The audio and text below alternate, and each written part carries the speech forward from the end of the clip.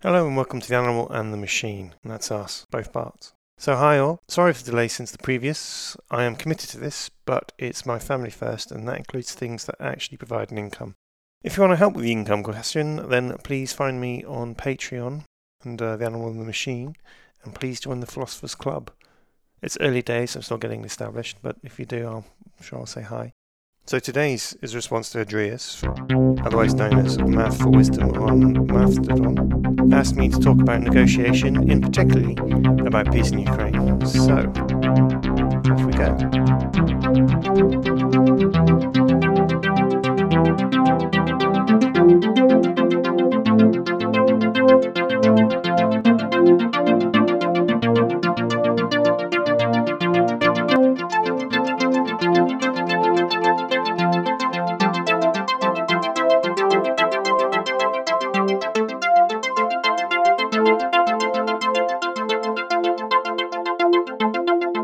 So this whole podcast is about the animal and machine, both of which is us. The nutshell version of what this is that we are a product of our evolution, and the key to all answers is in understanding ourselves. In that we need to realise that our intelligence is something special, and so recent that we can regard it as a separate thing. It is the machine. It is the thing that is awake, and yet it's built on the animal, the thing that feels joy. And if you want joy, then you need to tap into the animal to literally smell the coffee and watch the sunset, but it's the machine that asks the questions. If you want to know more, then see my previous, although it won't sound like this as I'm still finding my voice in this process. And I've been thinking a lot about how I can make this interesting for you, and I've realised that I need to talk to the animal, not the machine. I need to address machine topics with the animal viewpoint. So for this, I'm going to tap into a bit of righteous anger.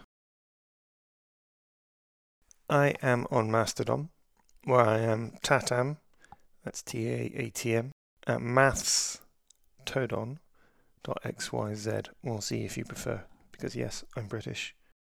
On there, Maths for Wisdom asked me to talk about peace in Ukraine and the future, and I will do so. I will start the majority with peace in Ukraine, which I also want to broadly cover negotiation.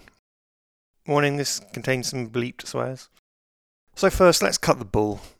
Lots of negotiation ideals start with the now, which does kind of make sense as we're in the now, but it's wrong. It is wrong because negotiation is done by humans that draw their own starting points, and their motivation starts from there. Now, people like Latin and ancient Greek, so I'm going to call the position people need to understand their proto-position. So let's use an analogy. Ukraine is our house. Russia's soldiers have stormed in, took over your front room and killed your goldfish. And then they start to go upstairs, but as they are drunk on vodka, they fall over and get stuck. And that's where we are now. From this point, some negotiation models, based on logic, say that we need to rationally work out who has what and find common ground for the other side. There are many things you can see are obviously wrong with this. The first is your obvious reaction, and this is where the human factor comes in. You are not logically thinking about finding common ground with them and working out what is a mutually acceptable outcome. Maybe giving over the land of our front room, perhaps. Now, your reaction, which is the correct one, would be, "Get the fuck out of my house!" So, using the technique of reductio ad absurdum, which is Latin for reduction to absurdity, we can see how models looking to find common ground, to find empathy, and start from now, continually fail. Negotiations happen over time, so if your opponent is using this model, all you need to do to defeat it is to keep resetting it, i.e. keep taking ground. If you keep looking for common ground and I keep making it, then I'm going to keep winning it. To be honest, there is a clue in the metaphor there. The phrase itself is taken from all negotiation, find common ground. Now, no ground that is in the Ukraine can be common. It's Ukrainian. As long as Russian troops are here, the response is only, "Fuck you, Russia." If I kicked your front room in and took over your front room, what would you do? Some misguided people think that Ukraine is against finding peace, as they won't give up part of the house, which is clearly not true. Ukraine wants peace. Russia, wants war. Ukraine would agree to peace right now, providing Russia called them and said stop firing and we'll leave all your territory. How could you say Russia isn't the problem here? They literally invaded. So the first route to peace is to give Ukraine their proto-position, and the second route is for Ukraine to win back their proto-position, and they will, undoubtedly. Now, I sound confident, but I'll give you my reasons shortly. Now, items of mutual benefit can be negotiated, or more accurately traded. There are two elements currently agreed on by both sides, and that is they are both armies, and they can do prisoner swaps. Now, the reasons why this swap is different. Ukraine value every life and wants their people back and relatively safe in the Ukraine, whereas Russia values every life it can throw back at Ukraine as cannon fodder. Nonetheless, they want their people, and they will trade them. But that first point about armies, Clausewitz once said war is mere a continuation of policy by other means, and this is famous because it's true. I could dive into what civility is here, but that's a massive topic in itself. So let's look at civilizations at war. We have two opposing ideologies, that is to say the people, every soldier, believe the reason to fight, which in Ukraine's side is for freedom and democracy. Now, if this army of freedom were to begin to lose, they would disintegrate as an army, but they wouldn't lose the ideology. The fight is real, and parts of them would break off and keep fighting. As the Russian dictatorship would control the civilian streets, the Ukrainian army would have to go into hiding and become what Russia would call a terrorist cell. Here, they would not be recognised as army, because Russia no longer needs to. That's never going to happen though, but that's your example. Now, the genuine truth is Ukraine can't actually lose this war, and I do state that as a fact. So why would they even negotiate? Or why do people negotiate? Well, it's when both sides gain from the trade, and peace is a trade deal. You know, the agreement to not rapidly export the front end of bullets into enemy assets. So, to continue this, we're going to need to understand the psychology of what's going on here. So you need someone with a clue. Yep, that's me. And you're probably wondering how I got into this situation. Well, Russia has the KGB, had the KGB. As communism is bollocks, it fell. People want freedom, and they made an attempt at democracy in Russia. And obviously in that process, the KGB rebranded itself as the FSB, because, KGB are the bad guys. But the FSB realised that if it wanted total power, then it just needed to take over the government, because the army of a democracy is the servant of the government. And after some internal knife fighting, probably, Putin, the dictator, emerged. Now, the psychology of most dictators is psychopathic narcissism and the deluded strongman ideology. They also think capitalist democracies are weak, which is a massive mistake. You see, democracies like to sell their righteous ideology about equality and protecting the innocent. But time and time again, dictators move in on the weak and Western powers do nothing. Worse, they often put a red line down, a do not cross. You shall not pass! And when a dictator crosses it, like the hammering of civilians in Syria and the invasion of Crimea, the West does not respond. The dictators are emboldened by this success, and they declare democracies as weak. The interesting thing is how most people, politicians and dictators, seem to have bought into the righteousness. Sadly, a lot of it, though, is bullshit. You see, the dictator's conclusion is the West wanted to do the things, but was too weak to do so. Yet the sad truth is that the West only thought it wanted to do these things. You know, like joining a gym, but when it actually came to exercising it, it found it didn't want to do it. See, the West isn't weak. Quite often, though, it just doesn't care. Now that is a sad but honest truth.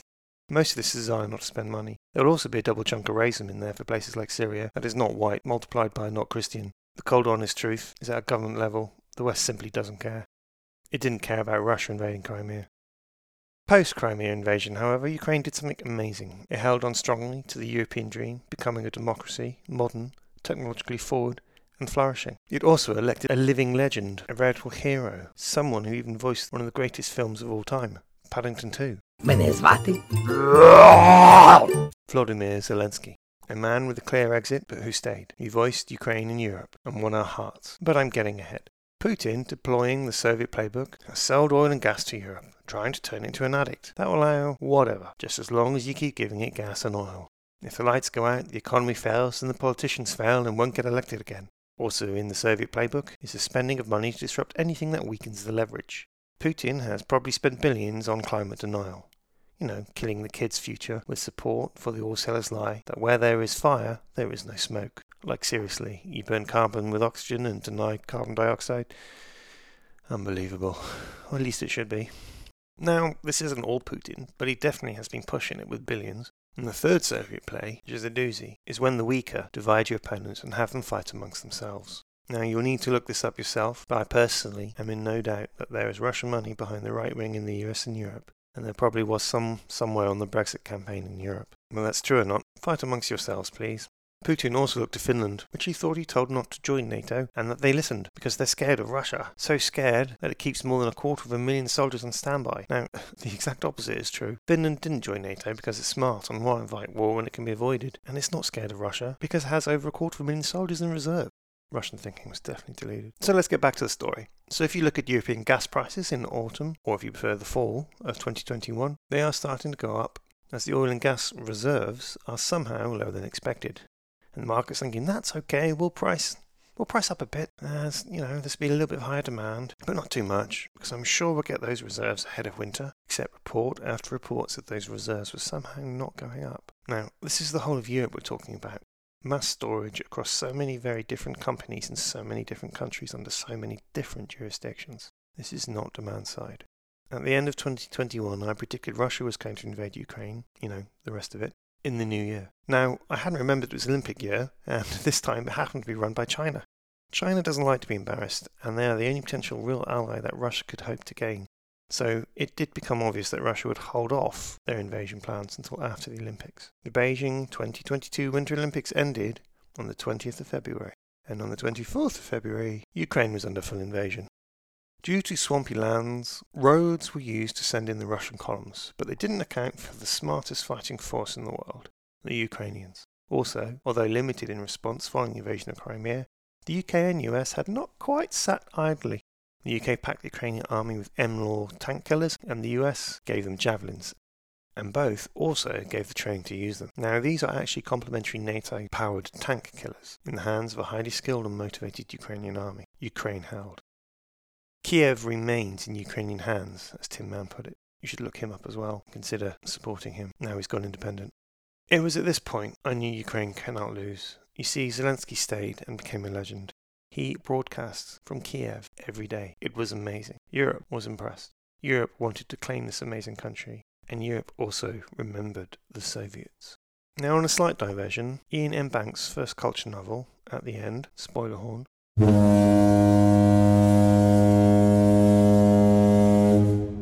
describes in fiction where Europe is.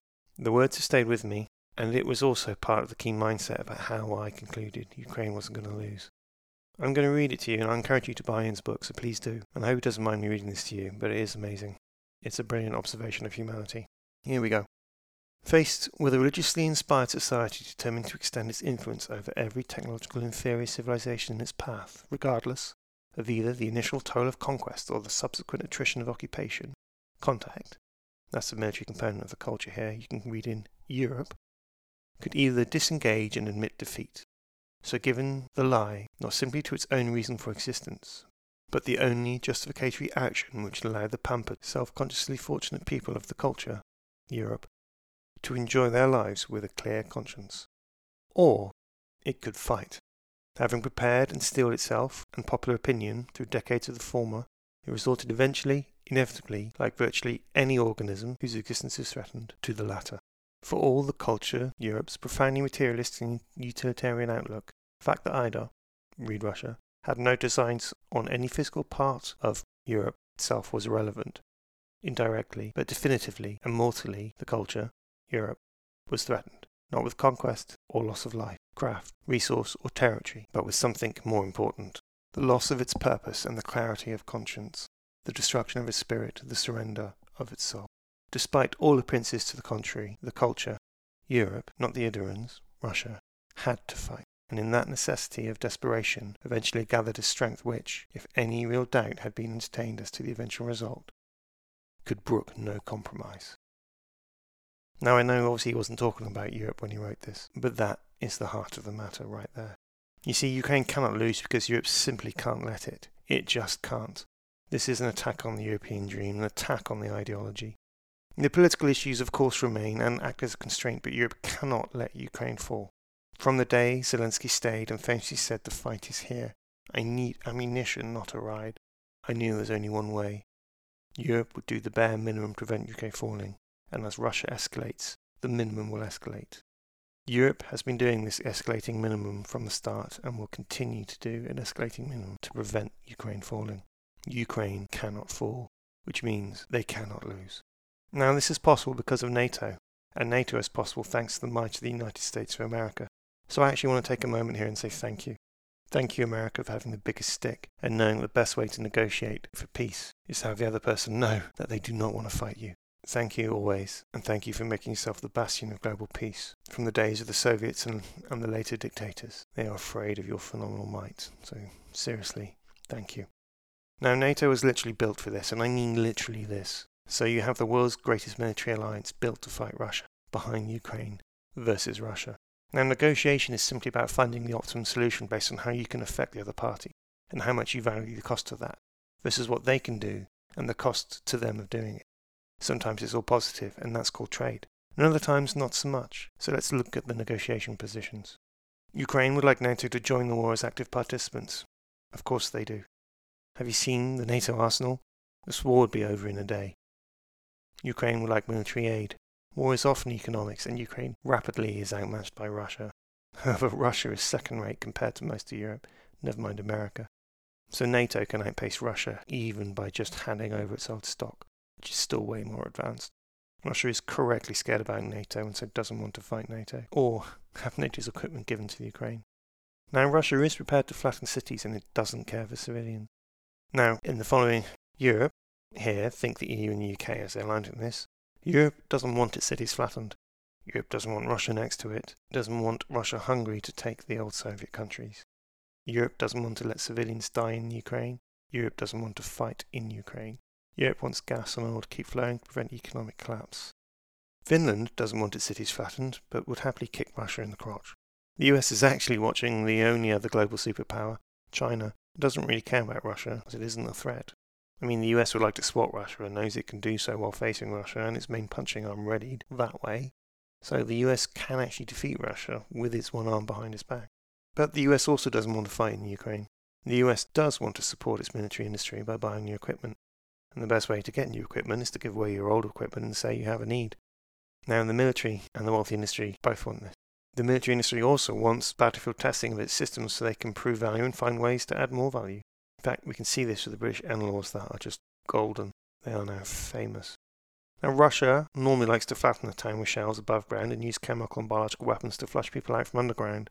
But as they don't hold the ground, flushing out people won't achieve much and might even trigger a NATO response. It's not worth the risk for Russia. Also, nobody wants nukes. Russia doesn't want a full NATO response, and NATO is ideologically against it. Also, why negotiate when it comes to the fact of finding common ground? You see, what Russia really wants is to basically completely wipe out Ukraine as a concept, make it part of Russia. And everything they want is towards that direction, and that's the exact opposite of what Ukraine wants. So anything Russia actually offers is actually against Ukraine by definition. You know, if you think it logically through. Oh, Russia wants a ceasefire. Well, that's because they want to just restock on their shells and then hit them harder. They want the Ukraine to stop shooting at them while they reload. I mean, just common sense. So anyway, how does this all shake out? Well, Russia is finding itself in a proxy war with NATO. You know, NATO isn't physically fighting, but Russia is fighting NATO's intelligence surveillance systems along with equipment. And if anything, Russia tries to shoot these things down, it will get flattened by these things as a minimum response from NATO. Ukraine gets superpowers it could only dream of, but it still has to do the fighting itself. Russia is outmatched, and Europe will make sure it stays outmatched. Funding the Ukrainians to fight the Russians is a lot better than fighting the Russians yourself. The escalating minimum of Europe, with US support, has consumed Russia. It has ground to a halt. Now, promises are worth nothing, especially from Russia. They only have... Going into this, actually, all you need to know is the net present value of the next thing based on how people assess your previous, but I'm not going to bother going into that. So with Russia consumed by war, it can no longer declare war. It has no capacity. So any country that wants to join NATO cannot trigger an attack. And so Finland, no longer needing to worry about having cities flattened, can just join NATO. And it did. So where is this going next? And is it time to negotiate? Well, Russia is always welcome to leave. Ukraine might even stop shooting them as they go if they ask nicely. Ukraine can't lose militarily, and so has no need to try and save territory with a settlement. Putin can't lose either, from his perspective, or he's done.